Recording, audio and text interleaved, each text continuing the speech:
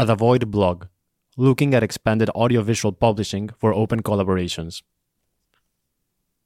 As part of the INC, The Void is an experimental audiovisual publishing platform for artistic and political research. When working with an audiovisual publishing format, we found ourselves asking how we can make the language of videographic research more understandable. How do we make a wide variety of conversations happen in video language? To address this gap, we are seeking to rethink audiovisual publishing not just as a one-way street, wherein the detached video researcher controls the narrative, but rather as an open and shifting field where conversation can happen.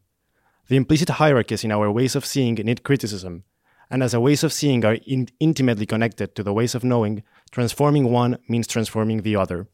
In the digital landscape of privatized content platforms and monetized video sharing services, the creative process of video production are to the general public at large unknown. This lack of transparency can be viewed as a part of a larger development of the capitalist knowledge economy, wherein information is an economic resource that must be limited to retain scarcity. Digital infrastructures are designed and maintained to keep knowledge privatized and tightly controlled.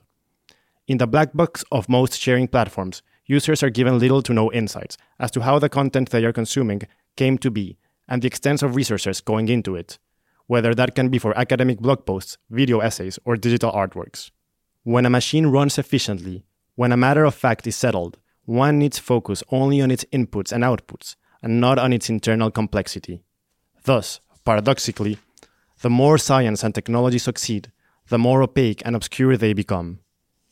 As defined by Bruno Latour, black boxing refers to how successful scientific or technical operations appear to run effortlessly and automatically as an ontologically stable unit. By contrast, few operations are ever stable and effortless, but rely upon a complex web of diverse activities. The opposite of this is transparency, wherein the internal operations are laid on the table for all to see, and sometimes also to interact with. The benefit of such transparency is that it allows conversation through replication of the methods used, as well as an increased examination and re-evaluation of the conclusions drawn. It matters not only what the outcome is, but also what its production process looked like. This ease of replicability goes hand in hand with strengthening collaboration. It follows that what is accessible and doable is also inviting, and what is inviting is generally also inspiring. In contrast with the knowledge economy at large, collaborative practices in research, publishing, and cultural production offer modes of peer production, wherein the digital infrastructures that seek to contain and hide knowledge are subverted to let the knowledge to be openly shared. Increased transparency plays a vital role in allowing various participants insights into the methods and conclusions of others, and consequently also enables one to position oneself directly in the process of knowledge construction. As noted by Snyder and Allen, the picture is valuable as an index of the truth only to the extent that the process by which it is made is stated explicitly, and the pictures can be interpreted accurately only by people who have learned how to interpret them. Conversations and progress made by audiovisual publishing depend on a mutual understanding between maker and audience. Otherwise, it merely serves as a device for the video maker to one-sidedly promote their ideas. Needless to say, that is not the goal of The Void. On this note, it must be acknowledged that while black boxing of knowledge represents a large issue in the unfolding of digital life, transparency in the online realms is far from non-existing.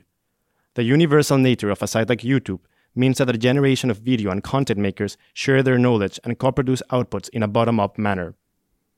Unlike any earlier period of media production, each user can serve as a one-person production crew. Insider knowledge from the traditional media industry is becoming more and more accessible due to users with either expert or amateur knowledge sharing their craft. Video making has never been more accessible and transparent. Platforms create accessibility by providing the space in which collaborative practices occur in the first place. At the same time, the nature of user-generated content is that the labor put into video production only serves to support the private enterprise of the platform. The inherent property regimes on which user-generated content runs remain intact, and the potential of peer-to-peer knowledge sharing is ruled under the thumb of commodification.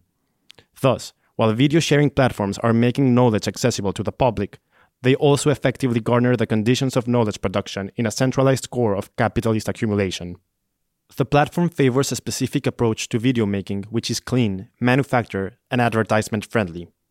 The plurality of video making is hardly present in the standardized stream of content, curated by a lucid algorithmic process. As YouTube now serves as a gateway for aspiring filmmakers, it is worthwhile to investigate the interoperability between all that is shared, published, and all that is hidden, non-published. This is the core case of the peer-oriented movement subverting the secrecy of networks, namely free internet activism. The efforts of the free software movement, which initially derives from the ideas of replicability and knowledge sharing established in the scientific community, have brought on new practices that revolutionized IT sciences as we know them. The ethical underpinnings introduced as part of the movement towards FLOSS, free, libre, and open source software, hold important lessons far beyond that of IT sciences. Important to note in this regard is that free does not relate to monetary costs, but rather to the accessibility and liberty of usage. To emphasize, the philosophy of FLOSS consists of 4 central freedoms that any software development must follow to be considered free. Freedom 0. The freedom to run the program as you wish, for any purpose. Freedom 1. The freedom to study how the program works and change it so it does your computing as you wish. Freedom 2. The freedom to redistribute copies so you can help your neighbor. Freedom 3. The freedom to distribute copies of your modified version to others. How can similar principles be imported to other fields? And for what purposes? In simple terms, open source production means revealing the source from which your project derives. In the realm of programming, this would be the code your software runs on.